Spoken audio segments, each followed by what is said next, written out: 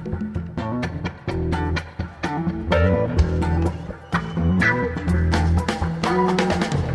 The Nation magazine, this is Start Making Sense, political talk without the boring parts. I'm John Wiener. Today we want to talk about the most trusted man in Trump's White House, the president's son-in-law, Jared Kushner, who's been in the news a lot lately. Amy Wilentz will be here with the Jared Report. Also, Al Franken, senator from Minnesota. He's got a new #1 best-selling book out. It's called Al Franken, Master of the Senate. We talked to him about his last #1 bestseller back in 2003. That one was called Lies and the Lying Liars That Tell Them, a fair and balanced look at the right. First up, part 2 of our Naomi Klein interview. Her last book, This Changes Everything, was an instant New York Times bestseller and was translated into over 25 languages. She writes all over the place, including The Nation, and she's a Puffin Writing Fellow at the Nation Institute. Her new book is No Is Not Enough. It debuted on the New York Times bestseller list at #2. It's the highest she's ever been. Naomi Klein, welcome back. Thank you. It's great to be with you, John. I want to try to understand what kind of a figure Trump is. I have a lot of friends who say he's not really part of the corporate ruling class. He's a New York real estate guy. He rents apartments and owns buildings, and the real Wall Street types and hedge fund execs and corporate CEOs wouldn't have anything to do with a real estate guy and his, supermodel girlfriends. You think this is wrong and that Trump represents a very important new face of capitalism? It's always been true that certain sort of genteel elites have been embarrassed by Trump's crassness, right? But boy, have they made their peace with him, yes. And fast. Yes. I mean, he's got 5 former Goldman Sachs executives in his cabinet. So this idea that he's somehow apart from this safer, kinder corporate elite out there that is supposedly going to save us from Trump, which is some sort of narrative I've seen, is absurd. I mean, the market cheered on news of Trump's victory, and the more he has advanced this radical pro-corporate agenda, 15% flat tax, getting rid of the estate tax, chipping away at Social Security, appointing people like Betsy DeVos to be Secretary of Education, who, if she got her way, would unleash a frenzy of school privatization, open up new markets. I mean, this is a deepening of the neoliberal project. It is not a new phenomenon, what we're seeing. What is new about it is this sort of the utility of the buffoon, of the showman, of the reality TV show star to the advancement of that project. And I don't think they knew this would happen. I mean, they clearly were wrong. They thought, some of them thought Hillary was a safer bet. Some of them thought Jeb Bush was a safer bet. But I think it's Christmas morning, because here's Trump putting on a nonstop reality show that has our entire media class, with a few exceptions, completely addicted. I mean, what could be better than who's going to be voted off the Trump administration, right up to the possibility of the president himself? Who's going to be sacked this week? Who's going to testify, and betray this week? Find out after these commercials. I mean, it is gold. And every cable news network is seeing their better ratings than they ever have. They can't stop looking in the same way that they couldn't stop looking during the campaign, which is what won it for Trump.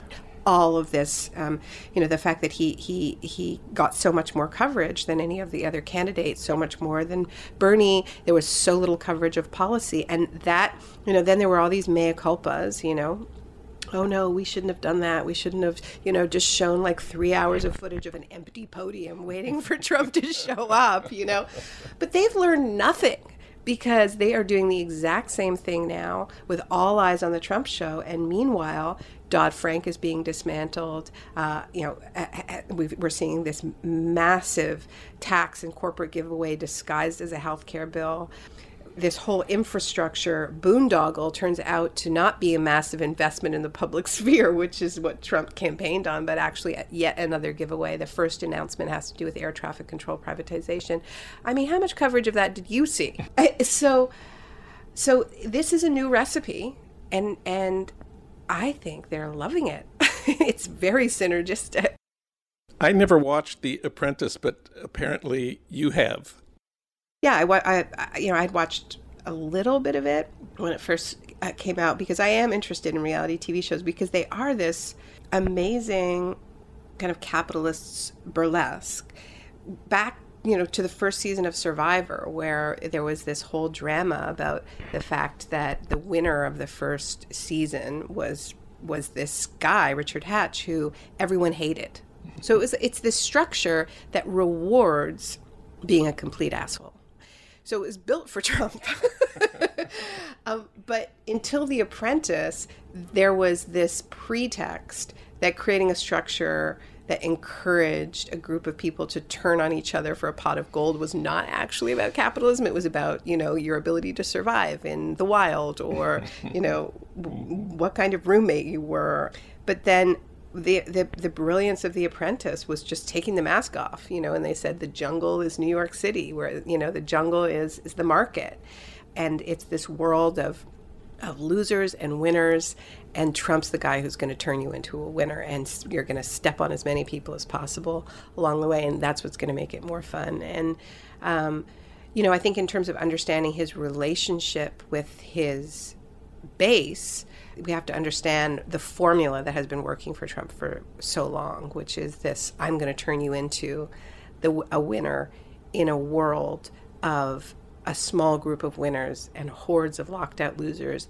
And the fact that those people are losing makes your winning all the sweeter, right? Like this is not about everybody winning, despite what, he's saying to his base, you're going to get tired of winning. You're going to be winning so much, but, we're going to kick out those Mexicans and lock up those Muslims, and USA, USA, USA. We're all in Trump's reality show now. And it is, when I say that, it's not to belittle it. Real people die in this show, but it is still a show. And I think he understands it as such.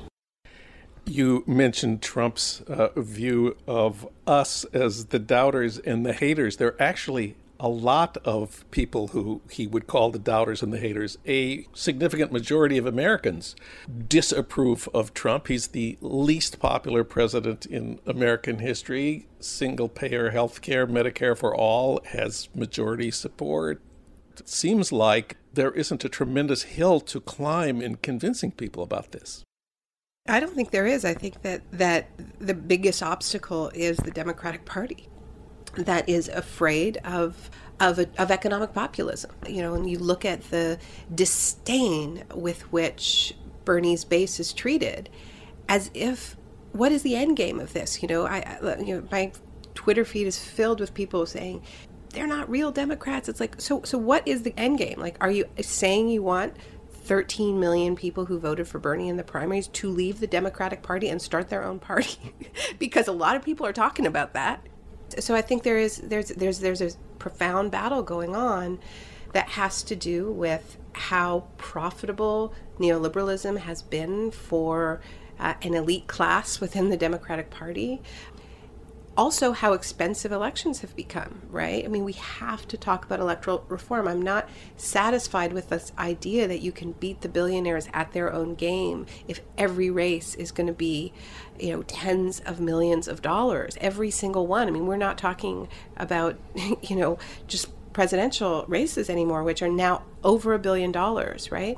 So long as it costs as much as it costs to run, that's going to be a massive barrier in the face of putting forward policies that are about redistributing wealth. Let's be frank, because even with all the small donors, you still have to go to a donor class that is the beneficiaries of this massive wealth stratification. And they are not going to like it if you're running on a platform that is telling the truth about the fact that we need to redistribute wealth, that we need progressive taxation, which means they're going to have to pay significantly more taxes so that we can have universal health care and free college tuition.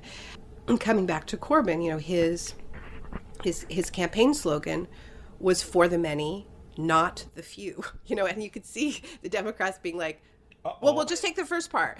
For the many. we do have, Warren Buffett, the second richest man in America, is for higher taxes on the wealthy here. Yeah. We're recording in California. Tom Steyer, billionaire, supporting the climate change movement. It seems like, though, you're not that enthusiastic about, say, Tom Steyer running for governor of California. Look, for me, it's not about that. It's about this equation that just because Tom Steyer is a billionaire, he should therefore be no.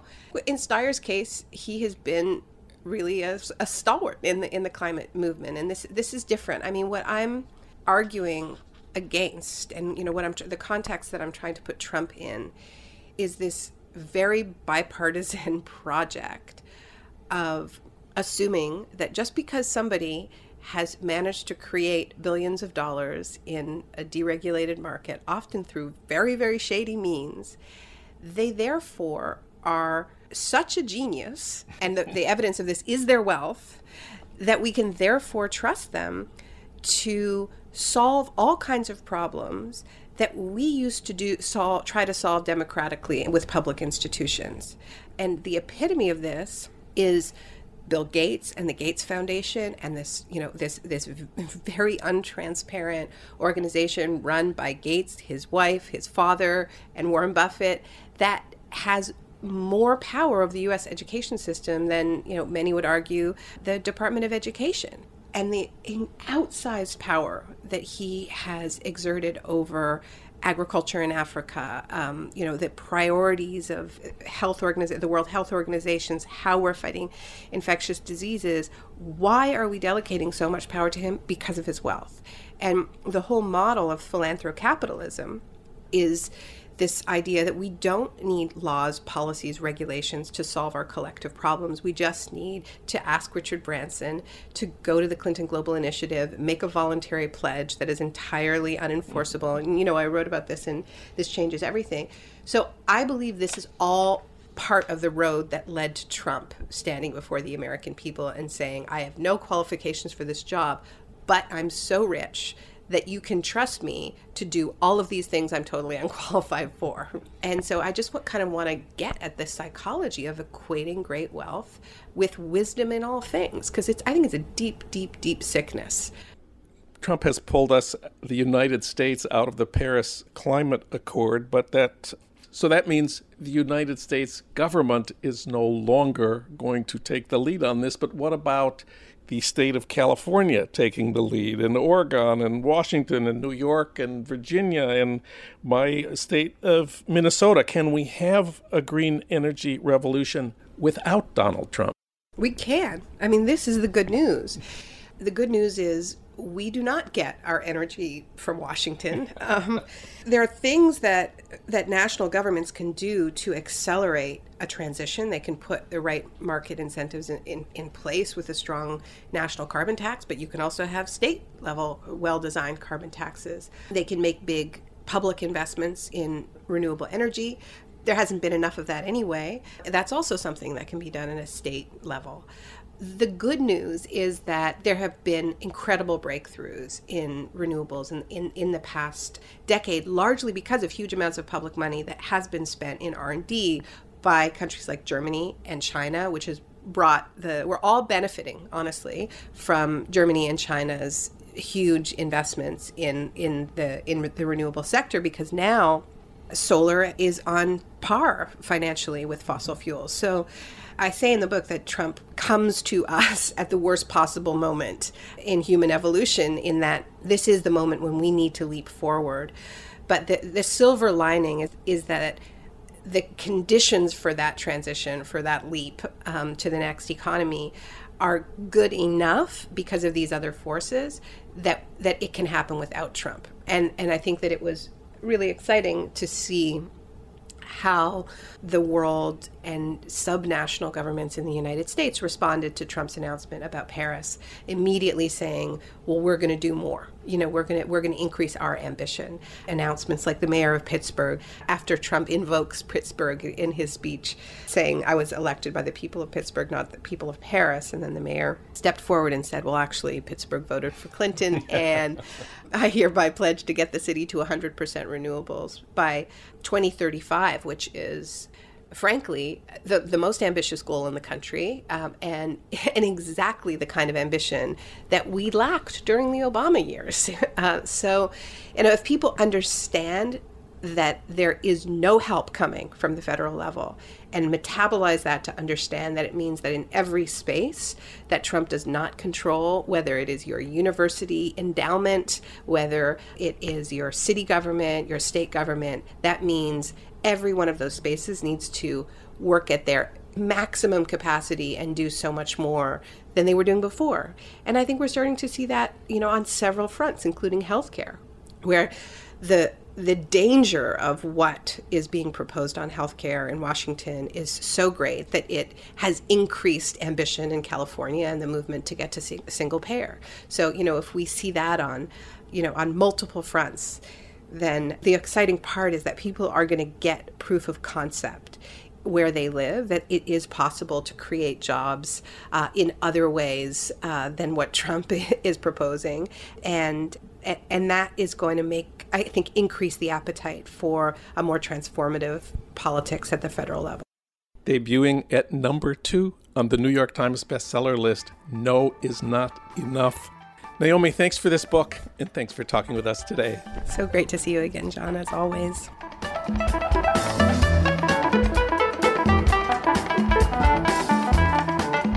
Now it's time for the Jared Report with Amy Wilentz. She's a longtime contributing editor at The Nation. She was Jerusalem correspondent for The New Yorker, and she's the award-winning author of several books, especially on Haiti.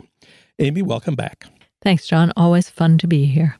We're going to talk about Jared Kushner, the most trusted man in the Trump White House. Recently, he was on page 1 of the LA Times. The story was headlined, Nations Feel Cut Off from the Trump White House. What was this about? This is a problem Trump has been having in a lot of areas, but especially at the State Department, where he simply has not made appointments or filled ambassadorships throughout the world. So there's a lot of problem for people. Foreign ministries don't know how to communicate. They're used to communicating with the desk and the ambassador from the United States, who knows about their area or their specific country. And now that doesn't exist anymore. It's kind of frightening, that headline about Jared Kushner, the most trusted man in the White House, because he doesn't really know anything about these places, but everybody's communicating with him now because he's been given a lot of purview over foreign affairs, and people are beginning to go to him when they have a problem or an issue with the United States. And according to this LA Times article, the Saudis went even farther than using Jared as their communications link to the Trump White House. The Saudi king... He skipped over one of the crown princes who was supposed to be the next king to go to this Mohammed bin Salman, who's known as MBS. Is a 30-year-old, and after the 2016 election, he and Jared became friendly, sharing dinners, exchanging phone calls, apparently. And then the two of them worked together to help plan and influence the visit of Trump to Riyadh last month, when Trump bowed before the king and accepted his Medal of Honor. So the successor in Saudi Arabia incredibly was picked because he knows Jared Kushner. Perhaps we're leaping to a conclusion, since Saudi royal politics are fairly complicated. We cannot know what the king really thinks of the presumptive crown prince or what he thinks of this MBS person. But yeah, it would seem that at least in the next 4 years, that guy can continue to be crown prince, not king yet, and have a lot of clout with Jared because they have a personal relationship. Let's just take a step back and remind us who exactly is Jared Kushner, now the most trusted man in the Trump White House. We know he comes from a New Jersey real estate family. What else should we know about him? Well, so he's an heir to this really pretty vast fortune. He became CEO of the holding and development company called Kushner Companies while his father was in prison for tax evasion, illegal campaign donations, and witness tampering, just the kind of people he comes from. He decided when he was 25 to buy the New York Observer, which was this really great terribly New York-centric newspaper of gossip about everything and no holds barred and no, take no prisoners kind of newspaper, and turned it into a kind of publicity vehicle for certain real estate developers with whom Jared was friendly. I had a friend who ran the paper at the time, and he said about Jared, this guy doesn't know what he doesn't know. He went to Harvard and to NYU. Well, that's impressive. Exactly. Very impressive, except when you know that his father pledged $2.5 million to Harvard before he matriculated and pledged $3 million and sat on the board of NYU before he got his graduate degree, before he was admitted as a graduate student in law and business. So, yeah, he has an impressive academic career. And then he bought this important building on Fifth Avenue. We've mentioned it before, 666 Fifth Avenue. You have to worry about a person whose major holding is something that has the number 666 and whose initials mean just kidding. Okay. There's been a lot about his purchase of 666 Fifth Avenue. It lost half its value in the real estate collapse of the fall of 2008, and he had to sell 49.9% of it. But just recently, the New York Times published a extensive investigative piece on the other holdings of the Kushner companies. Tell us about those. This is, I think it's 20,000 units of low-income housing in the Maryland market that the Kushners have bought. And one of their methods for dealing with their low-income tenants is legal harassment. So there are something like 548 cases that the Kushner companies have outstanding against their own tenants in these low-income residences. And this is part of what makes money for Kushner companies. It's not just these, major pieces of New York real estate. But what's most interesting about 666 right now is that the chairman of Anbang Holding Company in China, Wu Xiaowei, he has been detained mysteriously in China on corruption charges. And this was the company that was offering the Trumps a very, very, very, not the Trumps, the Kushners, a very, very sweet deal for 666 Fifth Avenue, a deal that would effectively have gotten them out of their financial troubles with this very problematic holding that they have. Now, you might not think that somebody whose expertise is in low-income rental properties in the state of Maryland would be qualified to bring peace to the Middle East. But Donald Trump sent his son-in-law, Jared, to Israel and to the Palestinian Authority. With that mission recently, I just want to review with you how Jared did. I know we don't yet have peace in the Middle East, but wait, I just want to say one thing. A company that is really expert at pushing tenants out of their houses might have something to say about the way the Holy Land has been run for the past, say, 50 plus years. Yeah, Jared announced before he was leaving that his approach, his strategy to bring peace to the Middle East would be to ask each side what their priorities were. Seems like a reasonable way to begin a negotiation. I wonder if you have any comment. Well, first of all, doesn't it sound like the father of young children? Now, kids, let's sit down. What do you want? And what does Arabella want? It's extremely unsophisticated. And plus, doesn't he know already going in what they want? And probably he has been somewhat instructed, I like to think. And he's not just going to sit down with Israelis and Palestinians and say, like, guys, what do you want? But it's disturbing to hear that kind of talk. Empty, meaningless stuff. In fact, we've known for decades what everybody wants. We've known for decades, and we've known for The problem is they want the same thing. When you're trying to solve an irreconcilable problem, you can't just sit down and say, well, what do you want and what do you want? It's a very subtle negotiation and has been for the past 20 years. And there are these maps. You were Jerusalem correspondent for the New Yorker. Mm-hmm. I'm sure even then, whatever happens, there's going to be a trading of land for peace.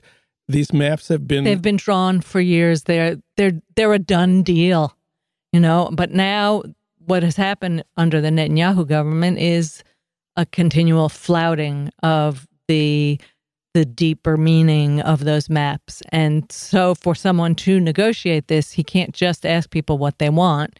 He has to put full pressure on them. And I don't know that Jared Kushner is the type of person who is going to put full pressure on the Israelis.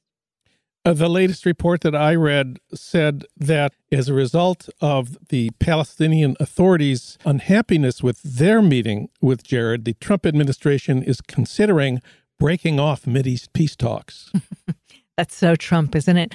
Not considering replacing Jared with someone whom both sides might find amenable. They're considering not having peace talks because the Palestinians weren't nice about Jared. Besides, they barely have Mideast peace talks. They don't really have I know, breaking them off seems a bit highfalutin for what's going on right now. Premature you. But, the thing about Jared Kushner is he's an Orthodox Jew.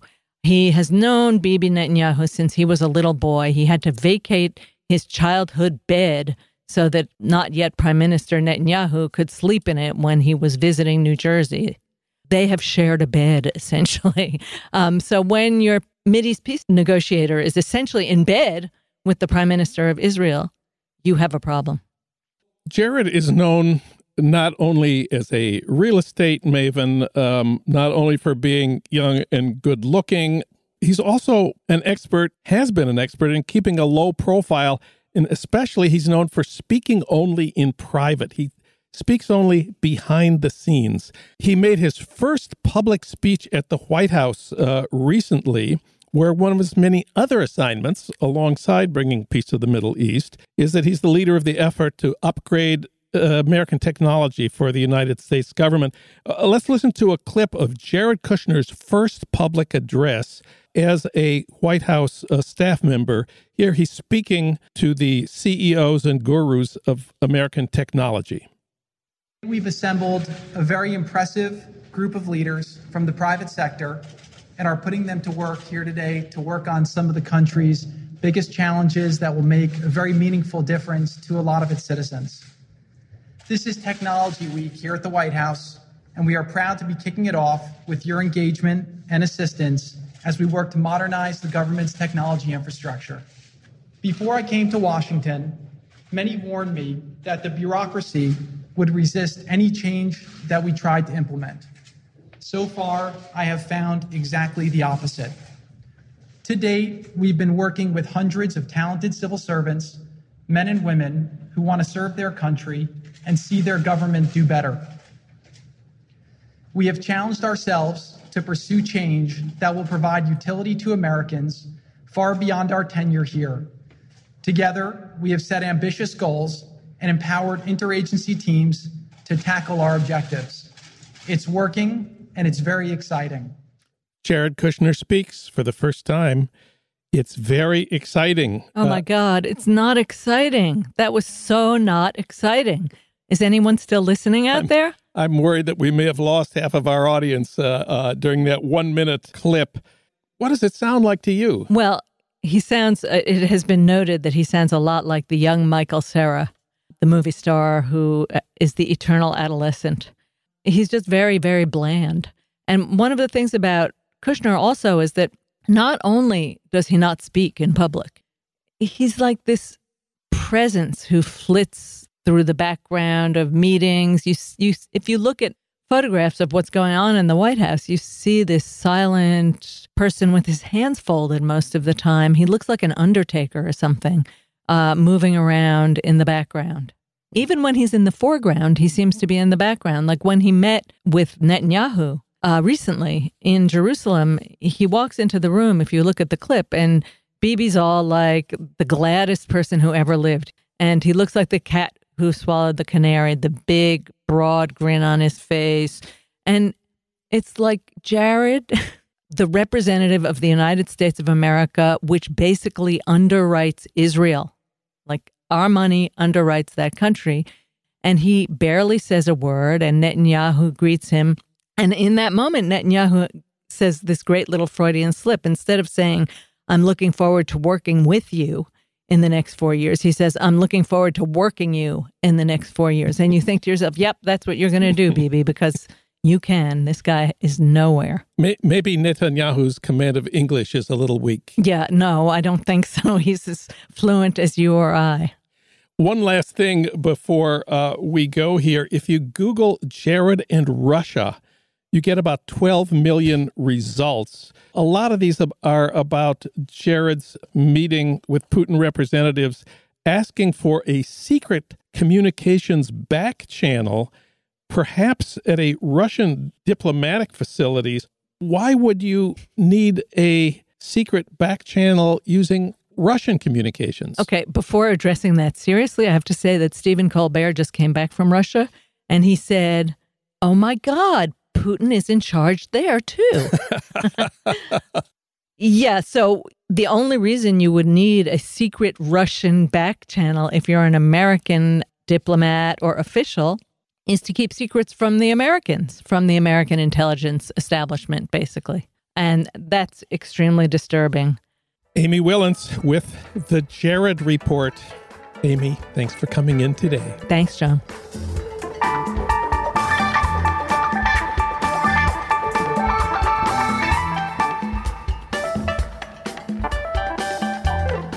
Al Franken has a new book that's out now. It's called Al Franken, Giant of the Senate. We'll be speaking with him about it here in a few weeks, but today we wanted to recall our conversation with him about his previous #1 bestseller, Lies and the Lying Liars Who Tell Them, A Fair and Balanced Look at the Right. We spoke with him about it in 2003 at KPFK in Los Angeles. Al Franken, welcome to the program. Thank you. Well, on this show, we do a feature called Your Minnesota Moment, news from my hometown of St. Paul that you won't get from Garrison Keillor. Okay. And back in August, we did a segment of Your Minnesota Moment on the topic, Minnesota native sued by Fox News. You, of course, are from St. Louis Park. You grew up in St. Louis Park. Right. And suburb of Minneapolis for your listeners. And Minnesota is just all over this story in so many ways. You found out that Fox was suing you while you were on vacation with your family in Duluth. No, I was in Italy. But well, and then close. I was in Umbria. you wrote this #1 best-selling book with the help of a bunch of very brilliant students from the University of Minnesota. Oh, actually, they were from Harvard. And this whole thing started when you had a confrontation with Bill O'Reilly at the Book Expo at the Mall of America. Well, it was the Book Expo, but it was not at the Mall of America. It was at the luge, the ice luge at the St. Paul Cap. No, it was here in L.A. But I'm from St. Louis Park. I am. And I understand. I want to make sure that we get these right because your book is about the lies, the errors, the mistakes made by the Wall Street Journal and Coulter Fox News. So I just want to make sure we don't make mistakes. Yeah, that's why I'm correct. Here on this program. So I understand that in the Fox News court papers, they described you as tall, good-looking, and above average. No. They called me deranged, shrill, unstable, intoxicated, a parasite, a sea-level commentator, and I think that was it. But they didn't actually call me those things. They said the press had called me those things. Okay. And the press that they cited for those were from what I call the prestigious Internet. And they were right-wing websites in fact, one of the websites on its homepage brags that even if you're an amateur writer, if you submit to us, you have a far greater chance of being published than on almost any other website. So that's the high standards to which Fox held itself in the complaint, which, by the way, had nothing to do with anything. So of course, what put this book on the front page of all the newspapers was that Fox lawsuit. Yeah. How did you come up with the idea of getting Fox News to sue you? I hypnotized them. We were at the Radio and TV Correspondents' Dinner where I spoke in 2002, and Ailes and O'Reilly came up to me, and they actually liked what I had done. And I said, I looked in their eyes, and I hypnotized them, I put them under, and I said, I'm going to come out with the next book I come out, you're going to sue me, and when I snap my fingers, you'll forget everything I said. And they didn't realize it, but I had hypnotized them. And to this day, they don't think I did. We're speaking with Al Franken about his #1 best-selling book, Lies and the Lying Liars Who Tell Them, a Fair and Balanced Look at the Right. Of course, that lawsuit was about your use of the term fair and balanced, which Fox News regarded as their copyrighted property. Trademarked. Trademark property. Trademark property. Do you think Fox News has learned its lesson from this episode? You mean don't listen to O'Reilly when it comes to lawsuits? I think they may have learned that one. I think they also learned something. I think basically what happened was O'Reilly, after this dust-up we had in L.A. at the Book Expo in L.A., not at the Mall of America, I think that he has been in an infantile rage since. And part of that infantile rage led to the lawsuit. And I think Fox said, look, he won't give up. We got to do it. And besides, our our viewers will be rooting for us anyway. And I think they, as Bush once said, he didn't mind being misunderestimated. I think they misunderestimated the public reaction because no one thought this was a good idea. Not literally no one, but I mean 99% of Americans know there's a First Amendment and know that satire is protected speech, even if the object of the satire doesn't get it. That was Al Franken in 2003, after the publication of his #1 bestseller, Lies and the Lying Liars Who Tell Them. Of course, today, Roger Ailes is dead and Bill O'Reilly has been fired, not for lying, but for sexual harassment. And Al Franken has a new #1 bestseller. It's called Al Franken, Giant of the Senate.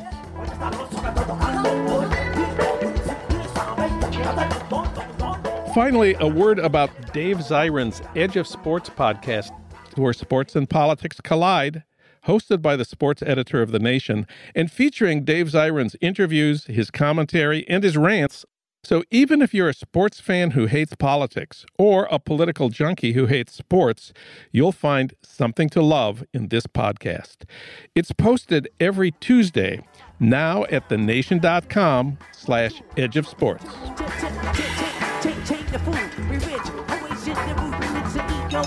Start Making Sense, the Nation podcast, is co-produced by the LA Review of Books and recorded at the studios of Emerson College, Los Angeles by Ernesto Orellano, with additional technical assistance from Justin Allen. Alan Minsky is our senior producer, Frank Reynolds is our executive producer, Annie Shields is our engagement editor, Katrina Vanden Heuvel is editor and publisher of The Nation.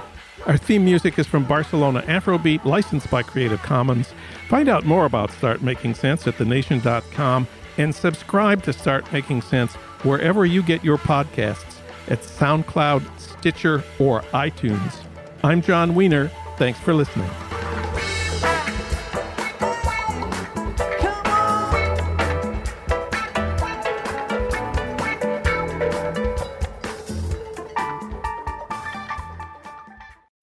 When you need mealtime inspiration, it's worth shopping Kroger, where you'll find over 30,000 mouth-watering choices that excite your inner foodie. And no matter what tasty choice you make, you'll enjoy our everyday low prices, plus extra ways to save, like digital coupons worth over $600 each week. You can also save up to $1 off per gallon at the pump with fuel points. More savings and more inspiring flavors make shopping Kroger worth it every time. Kroger, fresh for everyone. Fuel restrictions apply.